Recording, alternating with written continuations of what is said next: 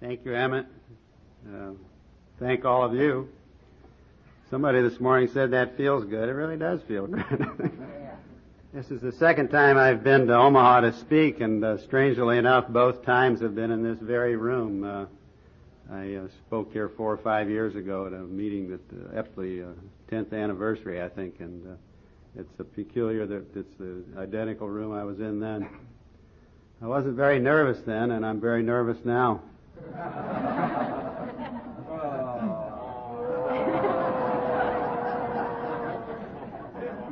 My wife lied to me. She said to hang on to my self-pity. That's the only pity I was going to get, and there you are.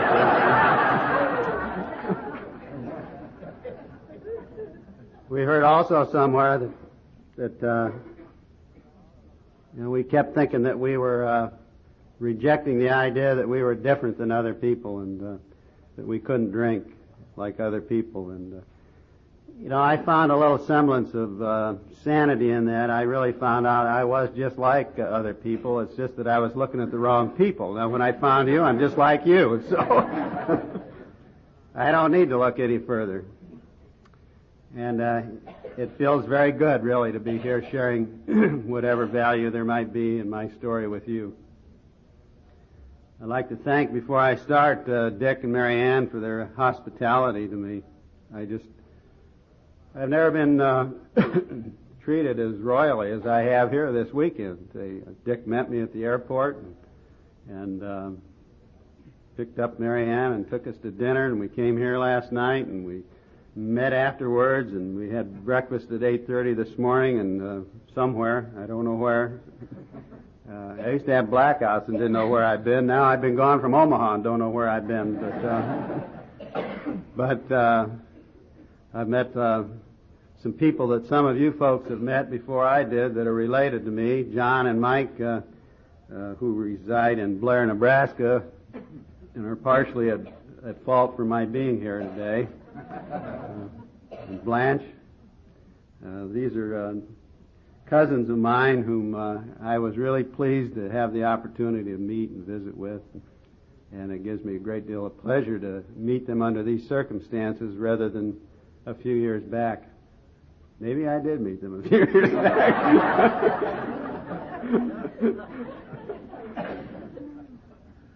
A lot of my family came here today. My sisters and my sister-in-law and several of my nieces and at least one of my nephews and my son.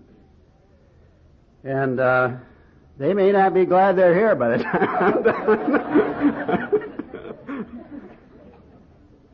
When John called me a few weeks ago and asked me if I would come here, I was comparing notes with him, and he told me that he and Mike were in the program, and Blanche was in the program, and we talked about I was here, and my son was in the program, lives here in Omaha, and my sister had gone through treatment, and got a brother that belongs in the program, and I said, well, what's the topic? And he said, well, I don't know, but it sounds like it ought to be the family disease kind of stuff. I guess it really is a family disease. I've got a couple of brothers that don't drink that would do well to be in this program. They've got the same thinking patterns I have. But you know that that's not appropriate to project that to them. But if they see anything that they like, why, they're sure welcome to it also.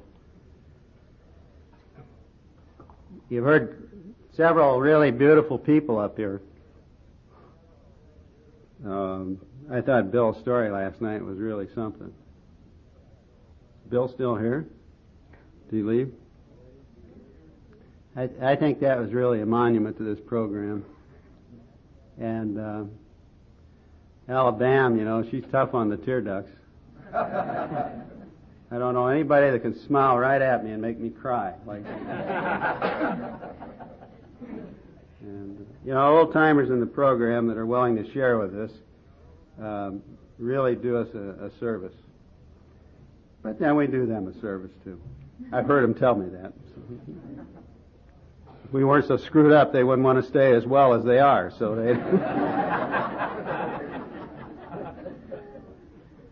And Sue, I don't want you to ever meet my wife.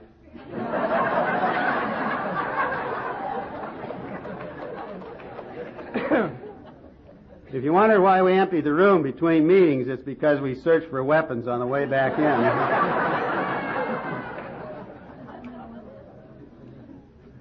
I never was fat when I drank. I don't know what gut in me would be like. It was a little distracting to take time out to eat. I did get fat once when I was drinking, and I went on the drinking man's diet. Let me tell you that Ollies are not the diet you ought to be on. They were the drunkest 2 years of my life, really. Anyway, I'm really happy to be here. I don't take notes for talks, but I had to remind myself about a joke I wanted to tell you. I stole this from a Jesuit priest. Father Reinhardt, who many of you probably have heard of, used to travel around the country, and we always were glad to see him out in the sticks, in Cheyenne, Wyoming, and other places. And he came around and told the joke about the fellow that did what he did. And I can relate to that. I live in Cheyenne, I practice in Denver, I've been to South Dakota, and I travel with the National Guard a lot, and I flew here today, and some days I really wonder where I am, and I haven't the foggiest idea what time it is, because I've got 2 times in here, and neither one of them are Omaha. But apparently this fellow did this quite a bit, traveled around, gave talks, and so he got up to give a talk one day, and he said, "Ladies and gentlemen, I want to tell you how happy I am to be here in Omaha, Nebraska, talking to this group of AA members here." And said, "But before we open this meeting, I'd like to have us start it with a prayer in the name of Jesus Christ."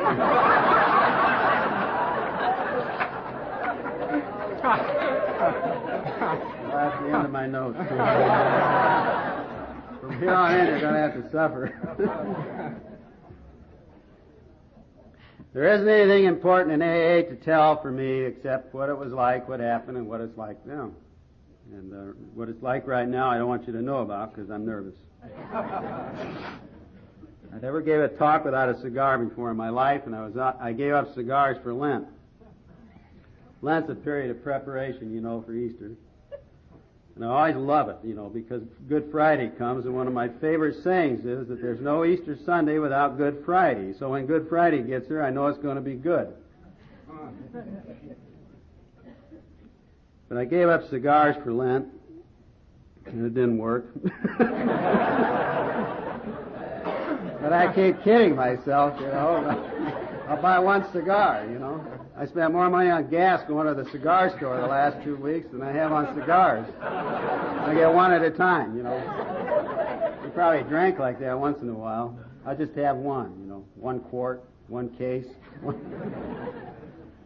So I got here with 2 or 3 cigars, and I chewed them and smoked them, and they're all gone, and I just didn't know what I was going to do, and I asked Dick to drive me out and look for a cigar store, and God, we drove all over town, and nobody in Omaha smoked, so we couldn't find a cigar store.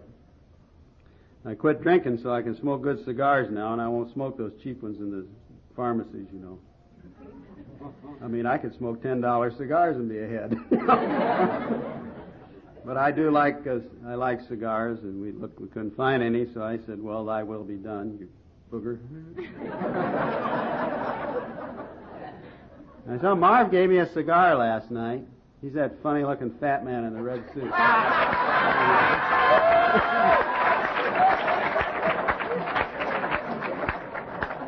But he's not so funny-looking that he didn't have a cigar for me, I'll tell you. Marv, I want to thank you.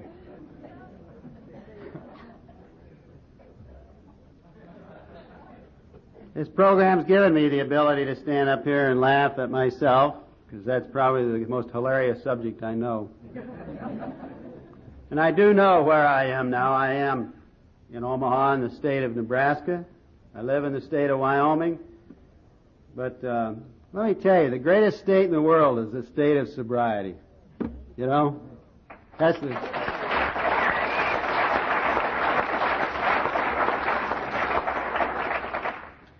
And that's my hometown, too. So For the last 10 years, I've lived in that town of sobriety, and it's been very good to me. But it wasn't always that good. Somebody here had a happy home. I think Alabama said her family was nice, and my family was nice too. I'm the youngest of 14 children. And we were raised here in Omaha. My father was a professional man. He was a dentist here and was stricken down in his prime years, I think at the age of 38, if I recall properly. That was before I was born, so I don't remember exactly. He used to say, "You weren't even a twinkle in my eye at that time." So, and I guess when my folks got to me, why, they'd had the perfect child, and so they quit.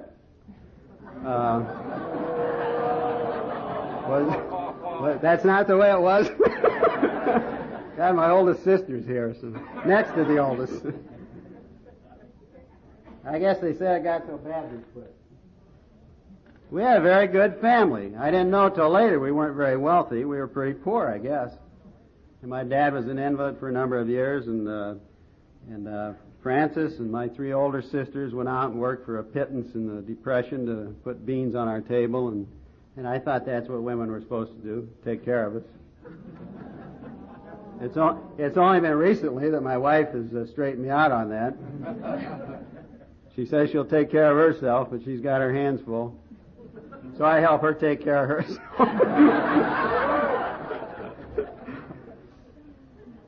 But I didn't realize what I had going for me at that time. And we didn't drink around my house to any memory that I have. The drinking in my home had nothing to do with my drinking later on, as far as I can discern. And we all went to Catholic grade school and went to Creighton Prep, went to Creighton University. God, I spent 17 years at Creighton University. Nobody ought to spend that many years with the Jesuits, you know. And it was a very healthy environment, I thought then, and I think it was now. I think that the preparation I had given to me at that time has served me in good stead in later years, but it didn't break through this disease for a long time. I was a very good boy. Francis will vouch for that. I was a nice boy. I went to school and I served Mass and I did this and I did that. And I was never spoiled either. I was the youngest of 14, and so I stood on my own 2 feet with these 4 older sisters and this mother. But I really didn't do much in the order of the behavior that I did in later years until I was 14 years old. And I did realize there was something about our financial circumstances. I was never invited to Fairacres to parties, you know.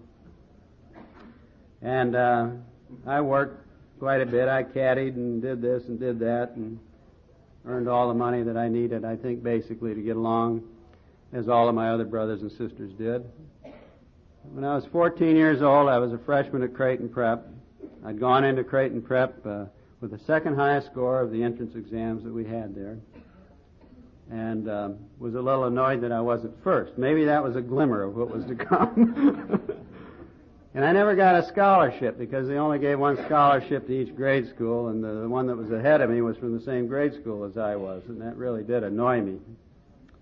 But little did I know that Father Henry Sullivan, that some of you might remember, he arranged for me to sweep out the 2 lunchrooms every noon hour. It was a very demanding task. It took probably 6 minutes each noon hour, you know, and I got my tuition free. And it takes a pretty keen mind to see any good in that, you know.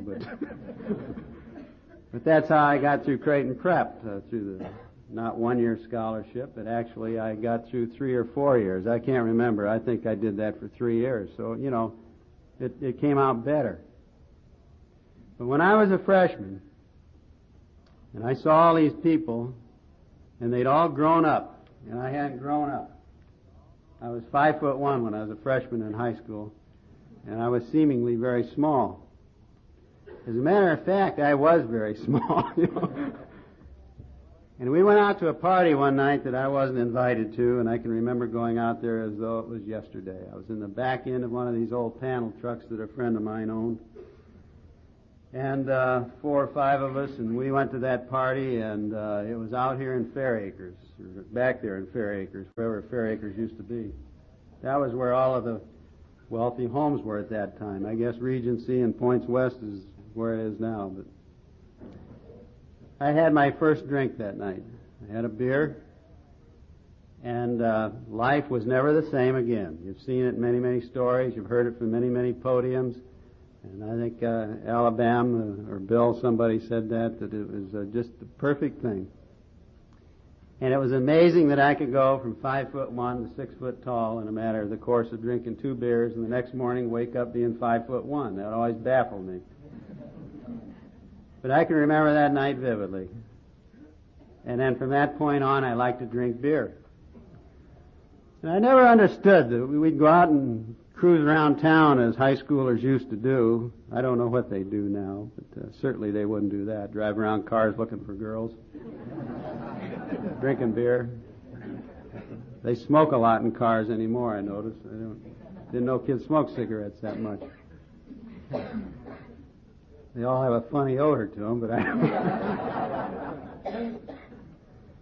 But anyway, we used to go out, and 4 or 5 of us would buy a couple of 6-packs, and it didn't dawn on me, but, one 6-pack was for them, and the other 6-pack was for me. And that's really how it was with the drinking. And it wasn't that clearly delineated at that time, but as the years went on, that's the way I drank. And I got drunk when we'd go out. I made an ass of myself. I got into a lot of fights. I got a brother that's a couple of years older than me. He was always pretty tough, I thought, his brother Joe. I think Joe took care of several people that were picking on me after I called them funny names, and I always thanked Joe for that. I thought that was very nice of him. He never thought that was a good idea of mine to do, but he always took care of me. I guess he was my enabler at that time. But anyway, the drinking pattern from my first day was in that fashion. But that wasn't what really was crucial to my behavior down the road. At that time, I started doing some things that permeated my life for a number of years. In the first place, I used to find reasons for not divulging the exact truth to my folks where I was. And I would work out ways to come in when they weren't up or they weren't in the room I was going through, and you may recognize that as dishonesty. I developed a pattern of dishonesty in my life that was divergent from what I had been before. I quit being interested really in going to Mass every day. I don't know that you have to go to Mass every day, but I did go to Mass every day before, or frequently, and I liked it, thought that's what I should do, I wanted to do it, but that became less important to me. In other words, my spiritual values started drifting down. By the time I got out of high school, I want to tell you that the second leading score going in was about the second leading score going out from the bottom. I went from A class to B class to C class to D class, and I graduated pretty low down in D class when I got out of Creighton Prep. Now, graduating from Prep was, sufficient really, because I thought the Jesuits were pretty tough. But they didn't pull any punches, They put the smart kids in A class and the dumb kids in D class. It wasn't any mystery to it. And I started in A and I wound up in D, and so I must have gotten dumber in 4 years. But that wasn't why. The reason is I didn't study. I didn't think I needed to. I knew how smart I was. I could cram for the exams, and I could get by. Less than the best was good enough. I graduated from high school, and I stayed here, and the reason I stayed here, and that was the year the Korean War started, is that I wanted to go to college. I had no idea why I wanted to go to college, but I wanted to go to college. I think that had just been inculcated into me from living in the environment I did, where a lot of my siblings went to college. So I don't think it had anything to do with the draft voluntarily. I think that the draft had something to do with that subconsciously, and I had to struggle a little with that later with guilt. But, I never gave any thought to not getting drafted and going to Korea. I just thought it was more fun staying here drinking and playing poker and shooting pool, and occasionally chasing girls. I chased girls a lot, I think. I can't remember if I caught any. I stayed here a year and a half, and Creighton said that they really weren't interested in me. There was a priest up there by the name of Father Bill Kelly. I think he's back up there now, but he was the Dean of Men, or the Dean of something, Dean of Arts, I guess. And he told me that my grades weren't very good, but in the meantime I'd gotten a scholarship to Marquette University with the Navy ROTC program. And it was a 4-year scholarship with everything paid and some money on the side and all my books. And for a kid coming out of a family in which we had to work for everything, that was quite a good deal. I had turned that down when I graduated from high school, the very same scholarship, and it led to a commission in the Navy. And I had a brother that had graduated from the Naval Academy, and I had another brother that was a Navy pilot, and that appealed to me. So off I went to Marquette University for a year, and I had about a period from January of 1952 or so to the fall term, and they'd asked me not to come back to Creighton in the meantime. And so I worked for that period of time to make enough money so I'd have enough to get through. Well, let me tell you, I didn't save a lot of money not going to school. It just left me a lot more time to carouse around and drink. I worked out at a place called Charlie Osmond's Clothing Store, and I was the best dressed bum in the bread line. That's what I was. I was still about 5'8" or something. I wasn't too big then. I wore a Homburg hat and silk suits, and that wasn't the most ludicrous thing I could imagine. I'm embarrassed thinking about it today, but anyway, Charlie thought that was good because I bought them from him. But I drank a lot. Somebody brought up a name from the past. I worked for a fellow here, his son's still here, Andy Nelson. He used to sell used cars and trailers. I got a job working for Andy. I took one of his cars home one night, and I got drunk. And about 2 o'clock in the morning, I was driving down the street, and I guess that was later, but I guess I'll tell you about that later. I got to Marquette University in September, and I can remember the day I got there just as vividly as it was yesterday. I took a pocketbook called The Old Man and the Sea, and I went down to Lake Michigan. Now, if you can envision Lake Michigan looking like the ocean, you got a better imagination than me. But I sat there on the beach and read that whole damn book of Ernest Hemingway's. Got drunk drinking beer on the beach, and I got lost. I mean, I couldn't find where I lived. I was renting a room from some nice lady that rented rooms to students, and I had to take a streetcar, and so I stopped downtown at a place called the Sportsman's Bar in Milwaukee, and that was the year the Milwaukee Braves had come to Milwaukee, the Boston Braves. And I was pretty drunk by then, but I got inside there and I got drunker. And before the night was over, there was a very annoying fellow there that was bothering me somewhat by people coming up and talking to him. And I got his attention and I picked a fight with him. And it's by the grace of God that big men are given the wisdom to not punch little boys. Guy was Eddie Matthews. He played third base for the Milwaukee Braves. A giant of a man off the field as well as on.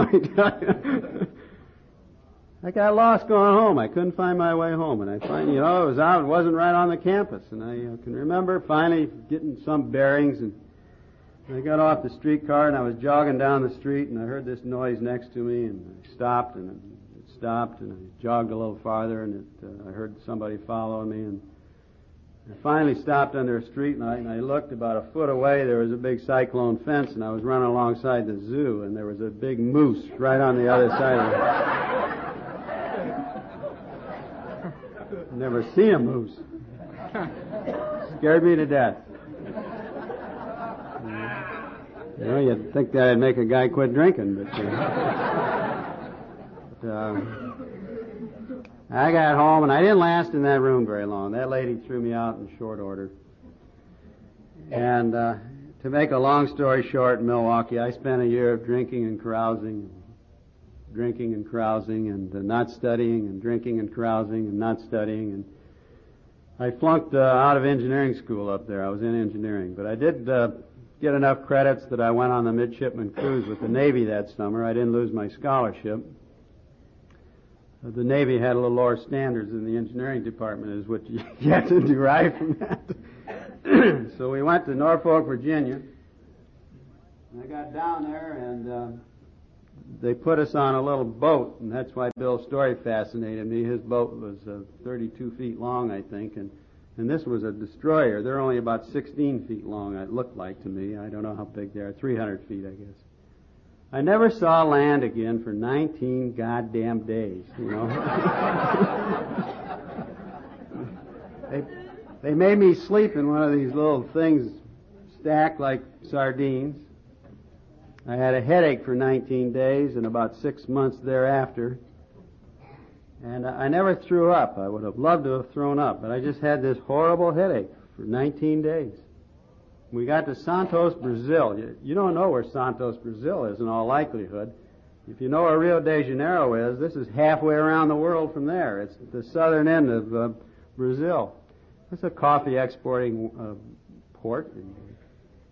First time the American fleet had been in there since World War II. And I got my midshipman's uniform on, and I went on board to spread the American dream, you know.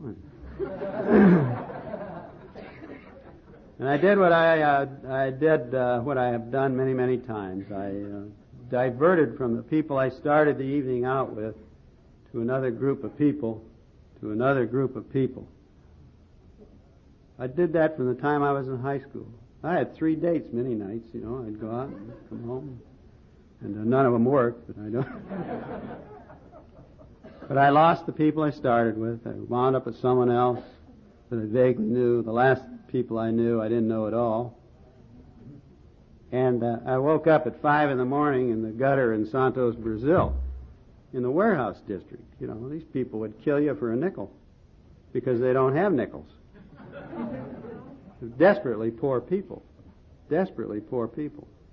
The most fascinating thing I saw in South America, and it wasn't fascinating good, it was fascinating bad, is the garbage heaps. They have mountains out there of garbage, literally. And the little kids, I thought they were animals out there on those heaps, but they weren't. They were little kids scrounging around on these hills of garbage looking for food. And that's the kind of poverty they had down there. And why I would sleep for several hours at night in the side streets of Santos, Brazil, and not get rolled, you know, I had probably $30 or $40 or $50 in my pocket, which was a fortune at that time in Brazil. Anyway, I came back to the ship and was not welcomed with open arms. They confined me to the ship for the rest of that time I was aboard there. Now there you are, I got a 4-year scholarship, coming out of a place where I didn't have a shot at a college education that easily. A chance to see the world, you know, at Uncle Sam's expense. All these other guys were doing that. They didn't get drunk every night and do this. And I spent it all on this damn little boat that I'd spent 19 days on that I couldn't stand. So they said, you stay on the ship now.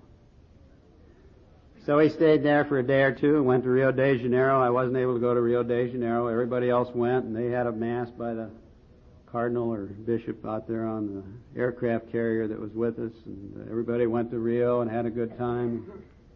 And then they left there and they went to Trinidad Island and had a good time. And we got to Trinidad Island, and I was about ready to take over control of this business by then. And so I conned the officer of the deck out of letting me go ashore for a few minutes. You know, he didn't know about this business my wife told me about my self-pity. You know, he wanted to share it a little bit. So he had pity on me and let me go ashore. And about 30 seconds later, he realized he'd been conned, and he started sending sailors after me. And they had a British officers club there, and I got in there and I got drunk, and the sailor came and said I was supposed to go back to the ship, and I said, fine, let's have a beer first.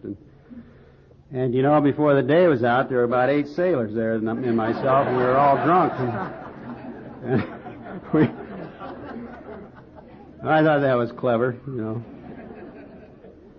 And we went to some nightclub, and I was spreading the image of the wonderful American by getting drunk in this nightclub, and I had one of these machetes that they have down there, and it was a souvenir, and they had a black policeman there that wore bobby hats like the British, and this policeman told me that I really shouldn't be on the stage playing the Carachis and waving my machete, and so I took that as an insult, and we had a free-for-all down there, and people love Americans after that, you know. They just think we're wonderful. And I wound up running down the street waving this machete, and the policeman chasing me, and I lost him. But wound up in a jungle, and I had to, getting lost in a jungle is no pleasure. And the most common cause of death on Trinidad Island is snake bites. I didn't know that till the next day, but I finally got to the wharf, and you might appreciate this, Bill. I got to the wharf, and I interrupted some of that steaming of windows that you did at the drive-in theater. There was an officer there. I think he was a lieutenant or lieutenant commander. He was something big because he talked, like he knew what he was doing. So he had to be more than an ensign. And he was very displeased that I interrupted his activities, but I told him I was lost. I didn't have my hat on, and that's not good manners in the Navy. I lost my tie. And, of course, I wasn't supposed to be off the ship anyway. So he said, well, what ship are you on? And I told him, and so he got out and looked around. I was looking for the taxi to get out to my ship out in the harbor. And he pointed out to me very clearly that the one right up against the gangplank there was the ship I was on, and all I needed to do was walk up the gangplank and get on it. So they really told me I couldn't leave the ship then. And after we disembarked, or whatever the hell you do from port, they left port. They shipped out. They brought a bunch of booze on board. They brought a case of Gilby's gin and a case of VO, and marked them as light bulbs. And by they, I mean the real Navy. The executive officer had brought the VO, and someone else had brought the Gilby's gin. So being pretty small still, I was able to climb through the grill that they stuck them in for the supplies, and we stole both cases of booze, and the snipes that worked down on the engine rooms took the gin, and the chief bosun's mate of the ship, who was a big old fat career guy that was really ran the ship when the executive officer wasn't looking. He and I took the VO down to the little place in the middle of the ship where you control the ship, and there were a lot of big circuit breaker boxes down there. And there were some empty ones, and the quart of VO just fit in there. They had a nice handle on them. And we gave some to the cooks, and so they brought us sandwiches, and I ran that ship from down there for 3 days. I didn't know I liked the Navy so well. And, by that time, the executive officer realized his booze was gone, and he had the chief bosun mate search the ship for his booze. Well, strangely enough, he didn't find it. But they did find me, and they said, you're not the stuff that naval officers are made of. And so they sent a ship alongside to send me back to the States, and that was the end of my Navy career.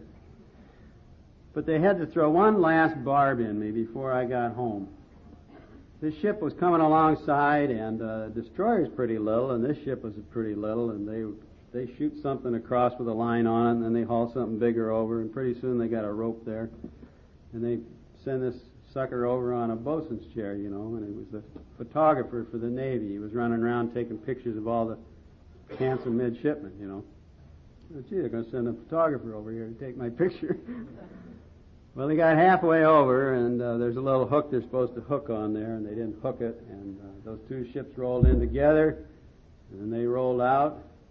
If you ever saw the biggest bow and arrow in your life, you should have seen that guy go.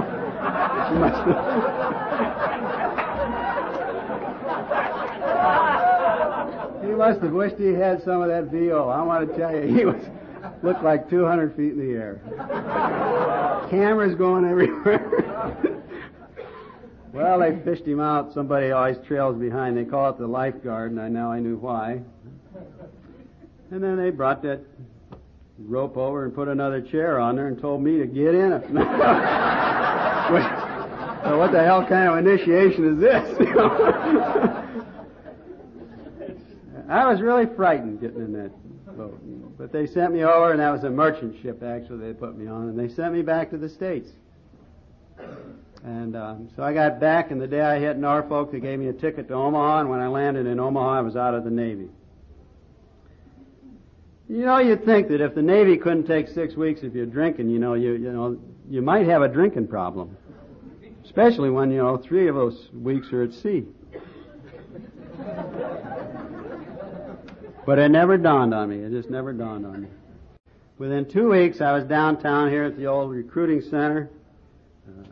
Talked to the sergeant down there, did a few things, and the Air Force recruiter. And by 9 o'clock that night, he and I were in the old Ivanhoe bar drunk, and he was signing my enlistment papers for training to be an Air Force pilot.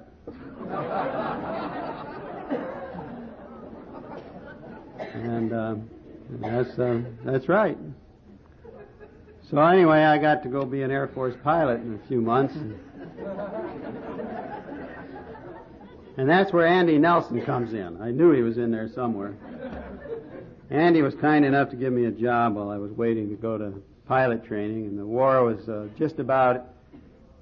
it ended about a month later, and things were in a state of flux. That was in the summer of '53, and so I didn't know when they'd call me, and they didn't know when they'd call me, and if they knew what they knew now, if they knew then what they knew now, they wouldn't have called me, but they did. Finally, in January, but I worked for Andy Nelson in the interim. And I think by this time already, the mind was set in an alcoholic thinking way. And I was driving that car I had borrowed from Andy one night, and I was down on South Side somewhere, right in front of, I think, what's called the Polish Home or Polish Hall down there. And I saw a police car in front of me, and it was 2:30 in the morning, and I had a bunch of booze in there, and I wasn't quite 21 yet. And this damn policeman ran right into me from the front end.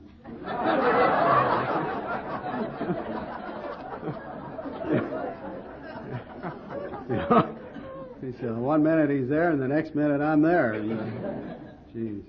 He got out and he said, what happened? And I said, well, the throttle cable broke on my car. He said, oh, that's wonderful. I'm sure that's what happened. And got the beer in my hand and the beer in the front seat and the driver's license. I'm 20.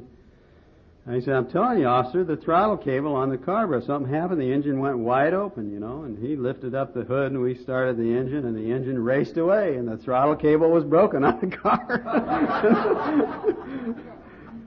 And I knew it couldn't have been me, because I was always a careful driver when I was drunk.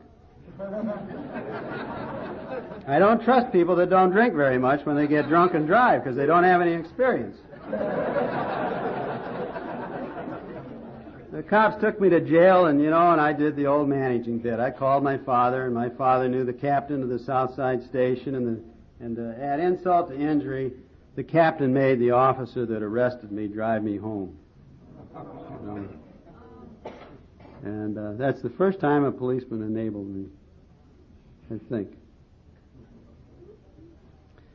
That was the second time I'd been in jail. The first time I'm not real proud of, because I was thrown in jail for attempted rape. And I was innocent, unfortunately.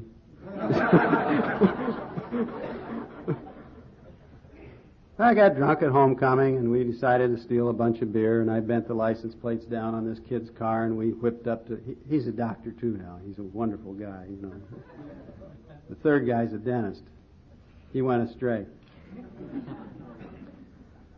40th and Hamilton, there used to be a bar up there that had an elevator in the sidewalk, and they'd stack beer on there, then they'd go inside, and then they'd get the elevator key or whatever they did, and in the meantime, the beer's sitting out there on the elevator. And we chose a very propitious time to drive up there, and we whipped 2 of those suckers in the trunk, and off we went. And we drank 2 cases of warm quarts of beer that day. And by 9 o'clock that night, we were drunk. And we picked up some gal walking downtown that this other guy knew, and the police stopped us a little later that night. And this guy that had picked this girl up leaped out of the car, rolled under the car, and disappeared. And I thought, what the hell's going on? Well, he played baseball for Creighton, and he didn't want to lose his scholarship. The guy driving the car stopped, and the girl tore all her clothes off. What is going on here? Well, she's on parole or on probation, and she wasn't supposed to be out, so she had her excuse. But anyway, we all got thrown in jail. And my brother Joe came down again and got me out of jail the next day. And the guy that played baseball got out scot-free, and they dropped the charges on me if I'd buy her a new dress, which I thought was a little insulting. I didn't tear that goddamn dress. And that was basically the end of it as far as the police were concerned. About 2 months later, that little girl was found stuffed in a culvert on the way to Kansas City dead. She'd been murdered. And, it's a funny thing to happen in your life. I thought it was peculiar that the police never came and asked me if I killed her. I would have if I'd been a policeman, because I thought seriously about doing it. Well, the drinking got me into those scrapes. So I finally got into the Air Force, and I spent 6 weeks in training down there at San Antonio. And the first time we went to town, I got drunk, got in a fight, came back all disheveled. Next time I went to town, I got drunk, got in a fight, came back all disheveled. By this time, I'm a cadet lieutenant, so I used to be able to command a little respect from my colleagues, and so when I come in drunk at night at 12 o'clock, I'd call the barracks to attention, and that's a great discipline action, It makes you, they love you. Little shit, God, I'd have killed me if I was in. I got out of a pre-flight, went to Columbus, Mississippi, and had my first exposure to Southern Belles, Alabama. Mississippi State College for Women. But when I left there, I asked all of the people that were in my squadron to write a constructive critique of me before we left pre-flight. Now, I've regretted that, but not recently. But about 10 years ago, I regretted it. I took all those letters and I vaguely read them. I don't know if I read them all or not. I think not. But anyway, the letters I kept. I got to primary, and I went to the cadet club, and I got drunk, and I beat up my squadron commander. And I spent 13 weeks walking the ramp on weekends in the Columbus summer, and it's warm down in Mississippi in the summer. If any of you overlook that, it's warm. 13 weeks later, I got off of doing that, and I got drunk and beat up the group commander. And the Air Force said, by this time we're flying airplanes. We were flying T-6s at that time, and I used to have a bottle in the ceiling of my barracks where there's a little hole around the post that stuck up there, and I could rat hole it. I got a pharmacist, a student friend of mine here in Cheyenne, or in Omaha. Am I in Omaha? I asked him to send me something to settle me down. I seem to be nervous. And in his wisdom, he sent me Donatol, which is good for a gut ache. But anyway, I was drinking while I was flying in primary flight training. And after the second altercation, the Air Force just said, they really had better stuff to spend their time on. And the war was over, and they didn't need me anyway. And in fact, they washed 85% of my class out, but I think I'd have washed out any other day of the year, too, And that really made me angry. It really made me angry. And you'd never believe who I got angry at. I had a brother that was a Navy pilot by this time. He was a year older than I was. And I was angry at him. I was mad at Mike. That son of a bitch is up there flying, and I'm down here on the ground. Now, if you can make any sense out of that, in any way, shape, or form, then you're in the right room, because you got the same kind of thinking I got. I spent the rest of my time in the Air Force just drunk. That's about the long and the short of it. I was made an airman basic. I got into the medics. I drank my way through the rest of my enlistment. But my base surgeon took some interest in me and encouraged me and helped me learn how to take x-rays. And when I got out of the Air Force, I really made a firm decision to go back to Omaha, and something had been bugging me all this time. I carried my Philosophy of Being book that Henry Renard had written everywhere I went. And every night when I came home drunk, I read that thing. Not every night, but a lot of nights. And I thought that they were crazy, you know. So I came back here for two reasons. First of all, my father had had a stroke, was of poor health, and I think that had very little to do with it. I think there was an umbilical cord stretching to me. But I was going to prove those Jesuits were wrong. And now I still think they are, but I can't figure out how to prove it. So I came back and went back to Creighton. And I majored in philosophy. And needless to say, by the time I was done, I was convinced that I was wrong and they were right. But I met my wife after I got home. My family moved. My mother and dad just had some folks from the college living with them then, some girls. And they asked them to move out because their son was coming home, you know, and get the fatted calf out, and they let me live there. But on their conditions. My mother said, you live here on our rules. And that lasted a short time, but a very short time. And I came home one night about 1 or 2 in the morning, drunk. And I don't know how old my mother was by this time. She must have been in her 60s. And she said, you know, the deal was it was by our rules, you know, and here you are doing the same thing. And I said, something or other. And before that was over, you know, I punched my mother in the jaw. And I don't know if any of my brothers had ever heard that or knew that. You know, I didn't ever want to tell them that because they'd probably beat me up today if they knew that. So don't tell them that, Mother. And my mother, strangely enough, asked me to leave. So I left, and my wife-to-be moved into the house with my folks as one of the 3 or 4 girls that lived there. They took the girls back in there, and so I met my wife-to-be, and we dated, and by this time I'm living at St. Catherine's Hospital taking x-rays at night while I was going to school. And on the 4th of July that year, I'll never forget that, Sullivan's Bar used to have a picnic, and I got drunk at that picnic, and they called me from the hospital, and I got picked up for drunken driving on the way to the hospital to take the x-rays, and then the nuns enabled me. The nuns came and bailed me out of jail so I could go take these emergency x-rays. And then they fired me.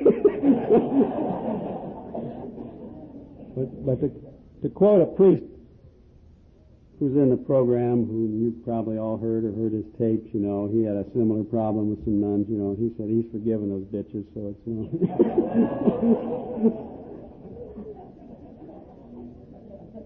My wife said, you know, I want to give you this engagement ring back because you drink too much. I said, well,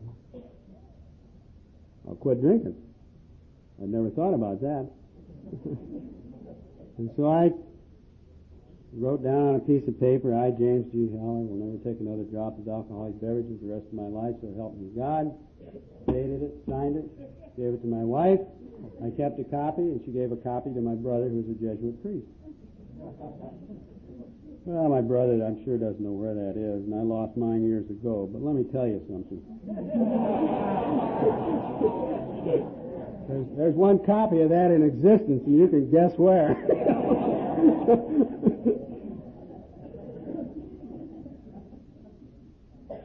I didn't drink for 5 years. We got married. I worked hard. I got into medical school. We had baby after baby. By the time I finished my internship, we had 5 babies. And worked a lot. A lot of people helped us. But we lived up in the hayloft of the old Heaphy mortuary here on 38th and Farm, across from the Cottonwood Bar. Cottonwood Room. And you know, don't anybody ever give you that baloney about those being the best years of your life, you know, because they aren't. They were miserable years for my wife. She didn't carry pregnancies and with a lot of physically comforting things, you know. She was uncomfortable with the last few pregnancies. We didn't have any amenities of life, so to speak. She had to go up some stairs, and she had to go through the casket room to burn the trash, which I didn't think was any big deal, but she didn't think that's normal, you know.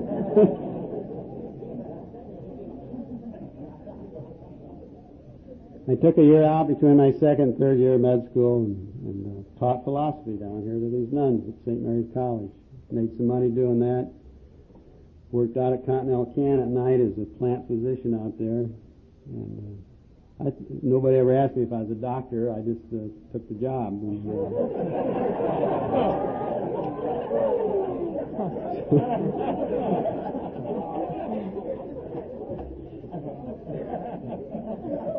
I think the price was right for them, so they didn't care. I think they did that. They hired medical students to put one or two stitches in and then send you off to the hospital or whatever. And then what else did they? Oh, and I went to graduate school and got my master's degree, because that's what I made most of my money at. I had a grant, so. But that stretched med school out for a year. And I didn't know this until that long after I'd gotten sober. My wife and I were comparing notes. But when I went back and I was a senior in medical school, I think, when I started drinking again. We'd always had a hard time placing this. But my wife and I both thought it was okay for me to have a little wine with our dinner one night. And we didn't know any better. It's been 5 years since I had a drink. I was on the last legs, you know. And it's been a difficult struggle. And so we got a bottle of wine, and I had a glass of wine. And the next night I had 2 glasses of wine. And the next night I had a glass of wine while she was getting dinner. And let me tell you something, that before 2 or 3 weeks, I can't tell you exactly how long, but it was roughly 3 weeks, we lived on $225 a month for 7 years. By that time there were 7 of us. And no matter what we did, we had $225 a month. You know, we stuffed it in envelopes. We had haircut envelopes. We had newspaper envelopes. We had grocery envelopes. If there wasn't any money in the milk envelope, you didn't buy milk. It was pretty simple. Within 2 to 3 weeks, I was stopping to have a beer on the way home and drinking 2 of the beers in the 6-pack that I was bringing home on the way home, and drinking wine with the dinner, finishing the 6-pack after dinner, and going out after dinner for more. And within 2 to 3 weeks, I was out here at the Dundee Dell on 50th and Dodge, Saturday afternoon, buying drinks for all of the businessmen that were in there watching whatever they were watching or doing. Big spenders, you know, spending our $50 grocery money. That took about 3 weeks. Now, $50 isn't much, you know, in terms of dollars, but in terms of impact on our living, it was a lot of money.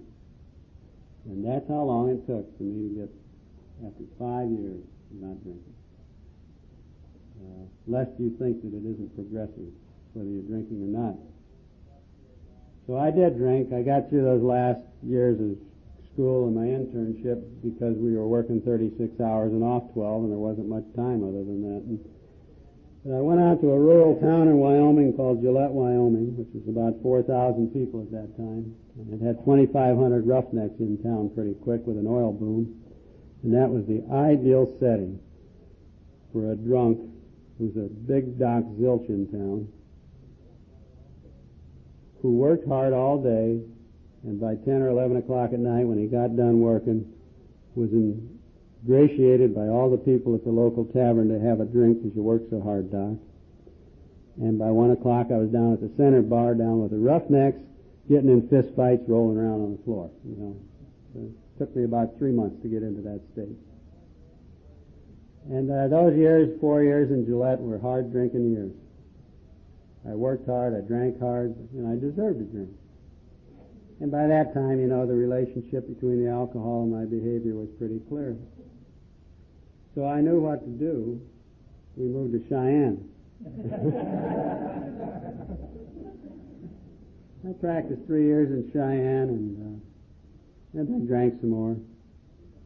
And I needed an office, so I didn't have $17,000 to put up to refurbish this office, and so I did have $400. So I got the owner of this shopping center drunk and the real estate agent drunk, and I got drunk, and I bought a $500,000 shopping center with $400 that night.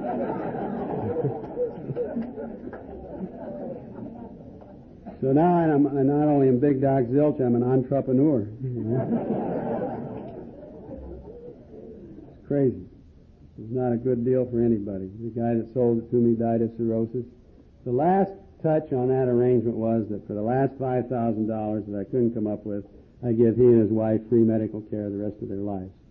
He was about 70 years old. That's okay. Well, it turned out that he had gypped me on this deal. He had sold me a lease that he had already canceled, and we found the written release from the lease. And it was a big store, and they moved out shortly after I bought it. And so, we caught him cold turkey on it. But in my grandiosity and my pride, I would not give the shopping center back to him. I mean, that would be the logical thing to do. I already found out I was in a negative cash flow with no cash. And but my pride would not. I wanted to be the owner of the Indian Hill Shopping. It was a little goddamn strip shopping center that wasn't anything, But in Cheyenne, Wyoming, it was the biggest mall we had. Well,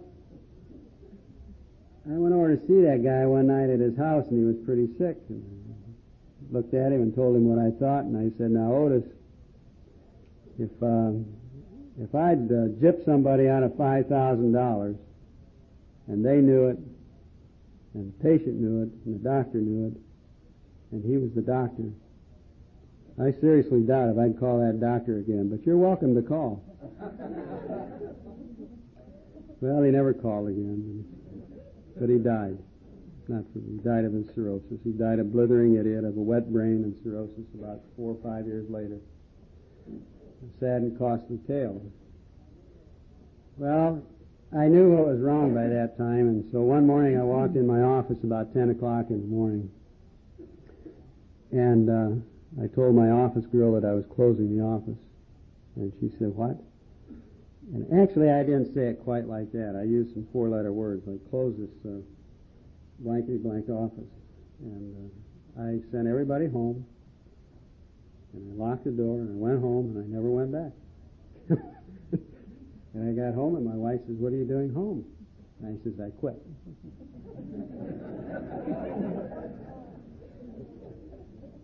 And I don't know what she thought then. It must be an interesting story. I've got to go to Al-Anon sometime and hear that.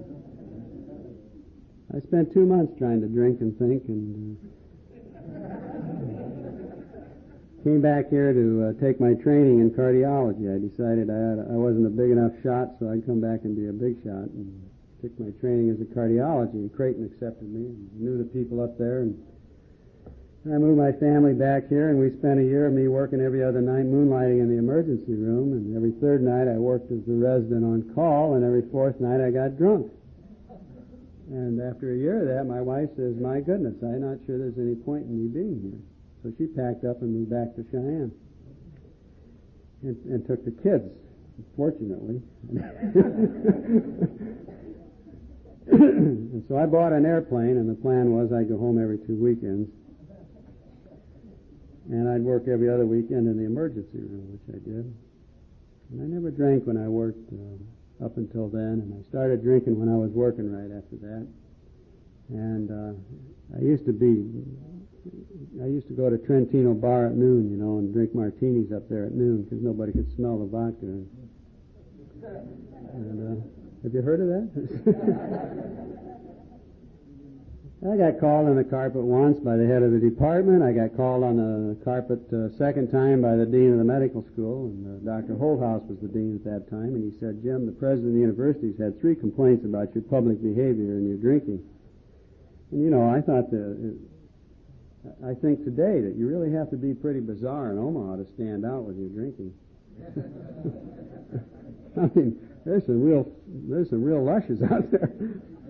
The president of the university had 3 complaints about my drinking, and I had to do something about my drinking. And that was the sum and substance of the advice I was given. And that's the sum and substance, I think, of what the medical people knew at that time to do about drinking. And I don't hold that against them or anything, but I just say it because that was the state of the art. Do something about your drinking, and I always did what I was told. Kind of. I quit drinking martinis at Trentino's at noon. I used to go down the street to another bar and drink my martinis at noon. And by this time, I'm into my 3rd year of my fellowship, and I'm doing coronary arteriograms on people. And I'd go back and, after 2, 3, or 4 martinis, having been drunk the night before, get through the morning, sopping wet, get my martinis, come back, and do coronary arteriograms and heart catheterizations on people. Somewhere in there you might find grounds for some injustice.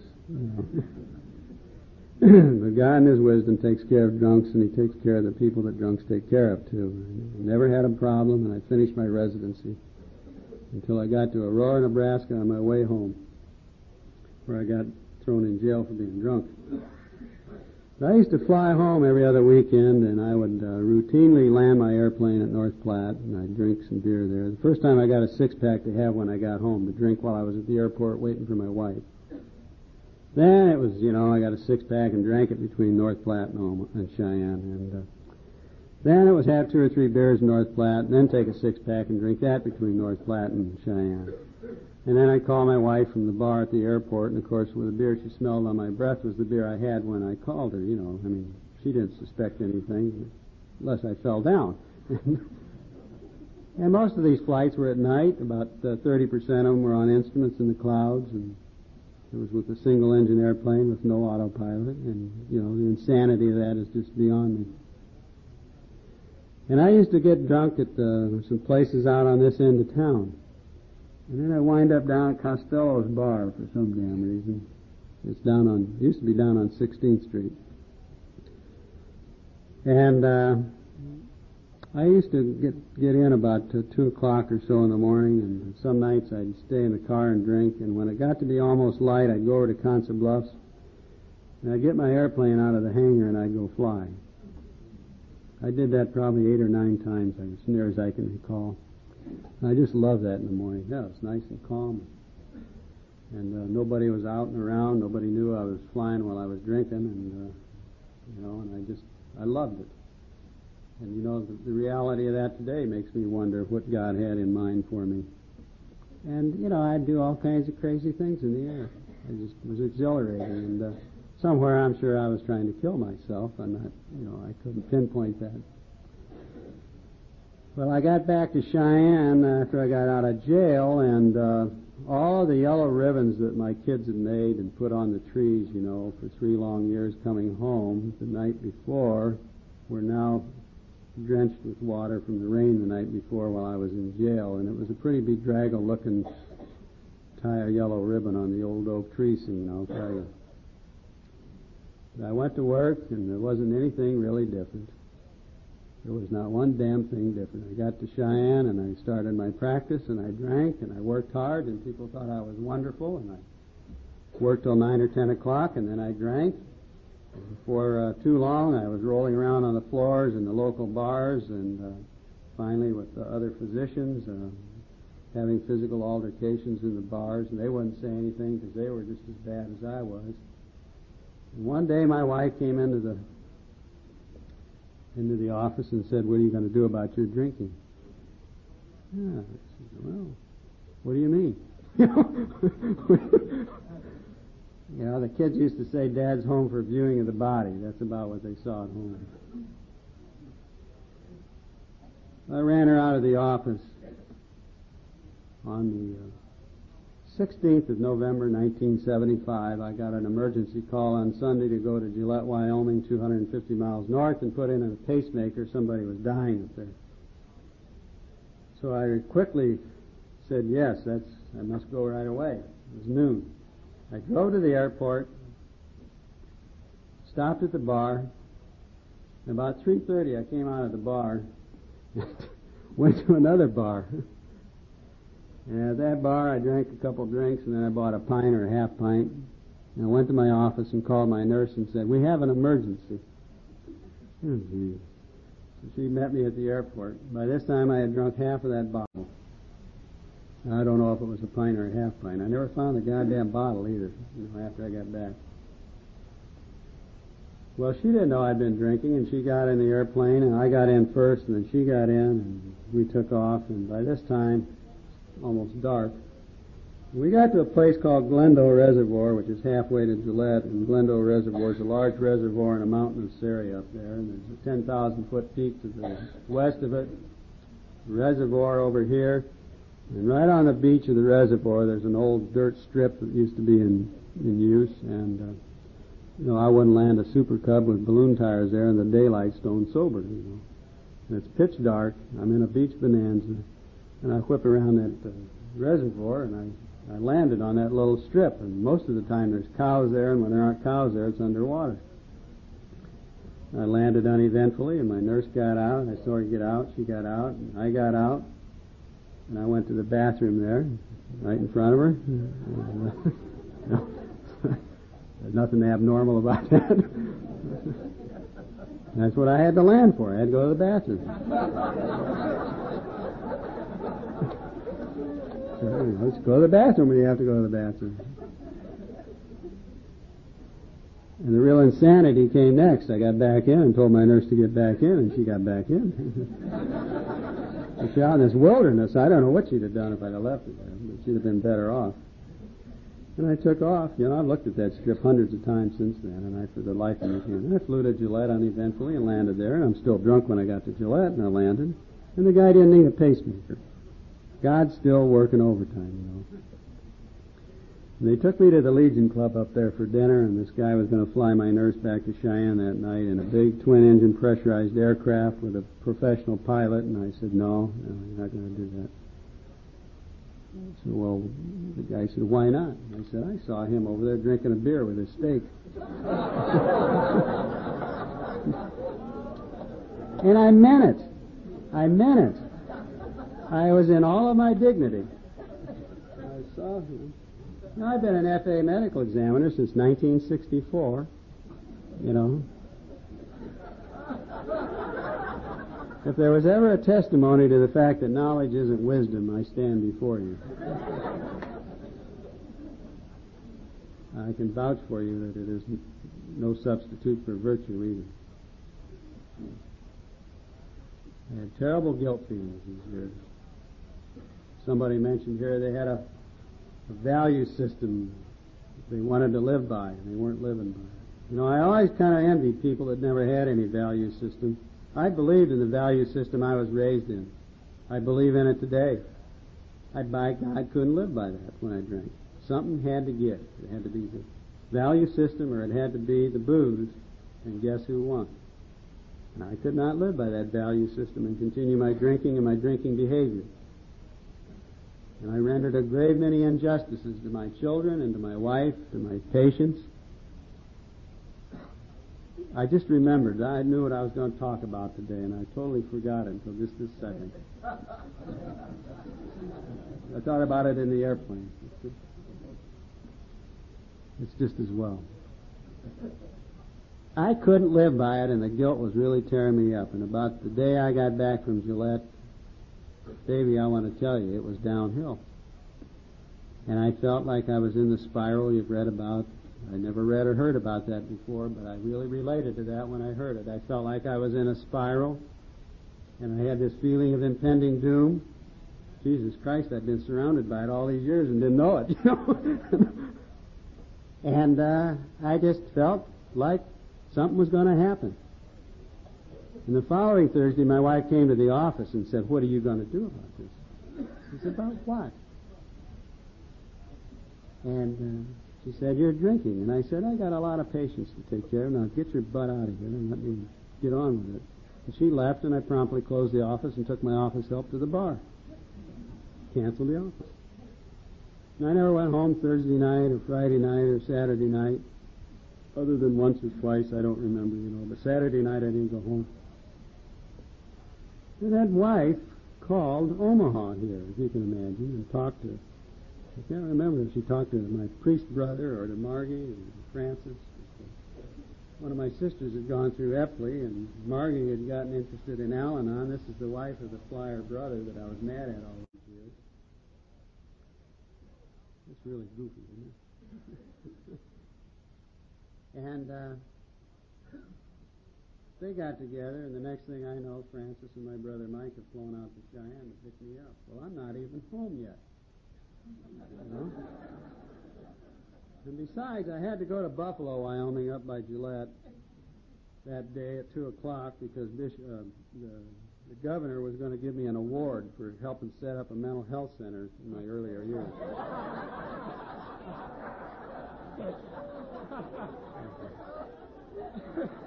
I got the first grant for a rural community mental health center in the United States by going back to Washington, D.C. and pounding on the desk and saying, "You don't understand what it's like. If you only knew."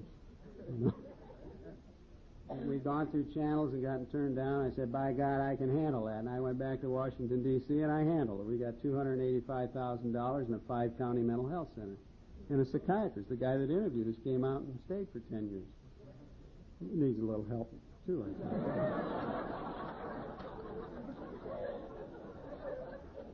I'd gone to see him about a week before, to see about my drinking, and the first thing he told me was I had to stop drinking.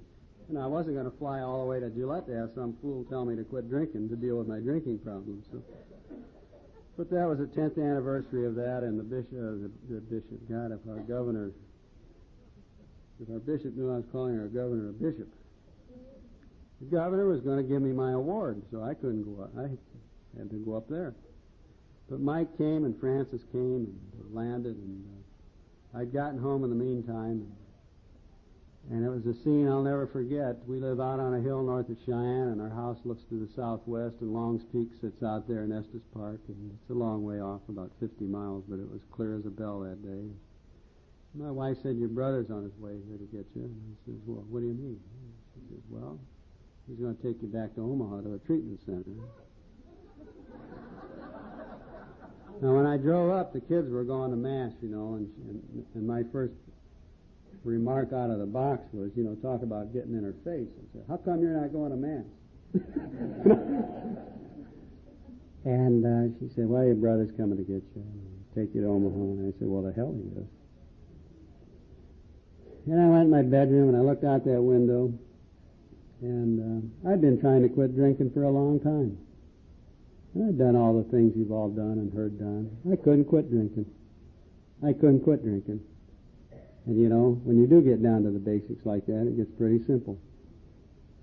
If I couldn't quit drinking and I couldn't function, and I thought the world was coming to an end, maybe I ought to do something about my drinking.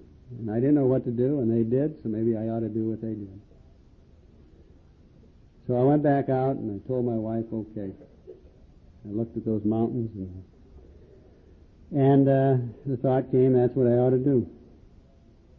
So I called, she said, well, she'd talked to my lawyer. She didn't tell me what she had talked to him about. Actually, what she had talked to him about is if I didn't go to Omaha, she was going to commit me.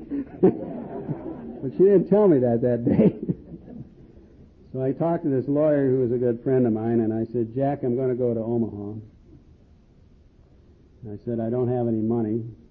And I said, Rini, I'll need money for the kids and for groceries. And he said, well, Jim, why don't you go to Omaha and do what you have to do, and we'll take care of things here. And I said, well, okay, but don't forget to call Bill Allen, my banker, and tell him what's going on. And Jack said, Jim, why don't you go to Omaha and this guy make a great sponsor, you know. If you ever got in the program. Do what you need to do, and we'll take care of things here. And I said, well, that's all right, but you got to call my accountant, my CPA. And I got some things. He said, Jim, you go to Omaha. It was about this time that I started getting the hang of what Jack wanted me to do was go to Omaha. I came back to Omaha and in a rage volunteered myself to Epley. I spent Thanksgiving and I spent Christmas, and they let me out of there on New Year's Eve. I went back to Cheyenne. And it's been 10 difficult years, but I've never met anybody whose life wasn't difficult.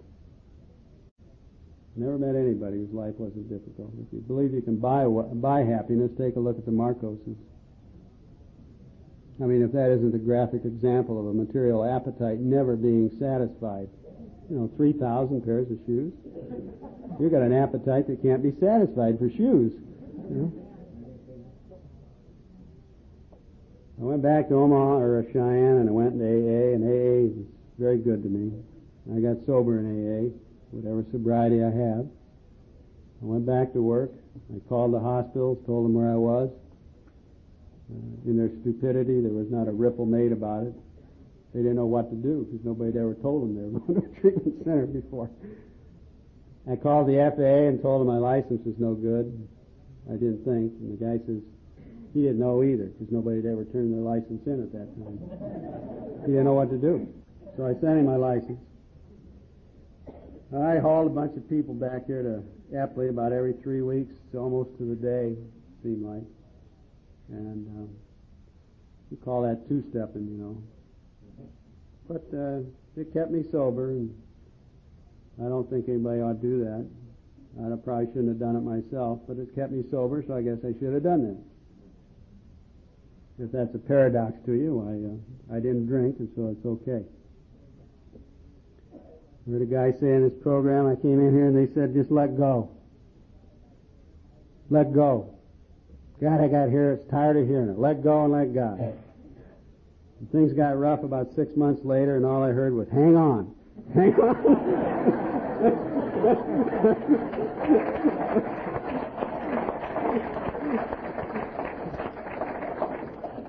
And I can't imagine any other program in the world where you could tell anybody that and it makes sense. And recovery's been 10 good years to me. I'm right in a state of turmoil. I closed my office again January 1st of this year. And I didn't close it for the same reasons. I closed it because of a lack of acceptance.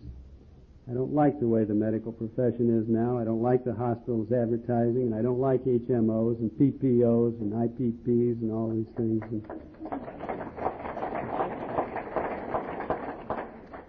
And I honestly don't know what to do.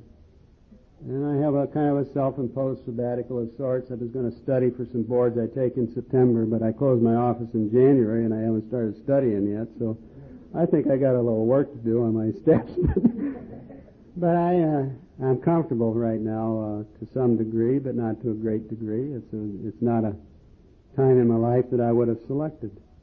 And to tell you the truth, when John and Mike talked to me about coming here, I wasn't sure that I should come here to talk. I should have come here to listen. But I don't think what I say is me. I just think I say whatever God puts in my mind, and I hadn't the foggiest idea what I was going to say before I come up here. And what's more, I haven't the foggiest idea what I said while I was up here. Other than to say that 10 years of Al-Anon for my wife has allowed my wife to walk her track by herself. She's a good example to me. I have all my kids back. I think they all love me. My patients never rejected me, you know, when I went back to practice. Patients, my family took me back. My wife and I settled all our problems in terms of resentments to the best of our ability at that time, and I think that they're buried in the past. My kids took me back. My patients took me back. My office help took me back for a month, then they all quit. And the people in the hospitals took me back. The people that I have the hardest time with are my peers. They really resent my going off and getting well. Or maybe they don't resent me getting well. But I don't have a relationship with my peers except the drunk ones. We have an impaired physicians group that we've got going there now, and I really relate to those drunks, her doctors.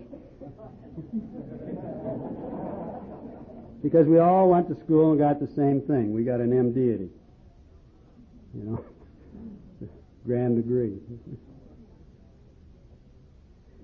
And I don't think that I would have stayed sober for any length of time at all, because I've taken 7 other doctors back to treatment, and none of them are in AA. None of them are sober, except one. And one had been in AA for 20 years off and on, and then he moved to St. Louis, and he's in AA. But I don't count him. He 12-stepped me while he was drunk as much as I 12-stepped him.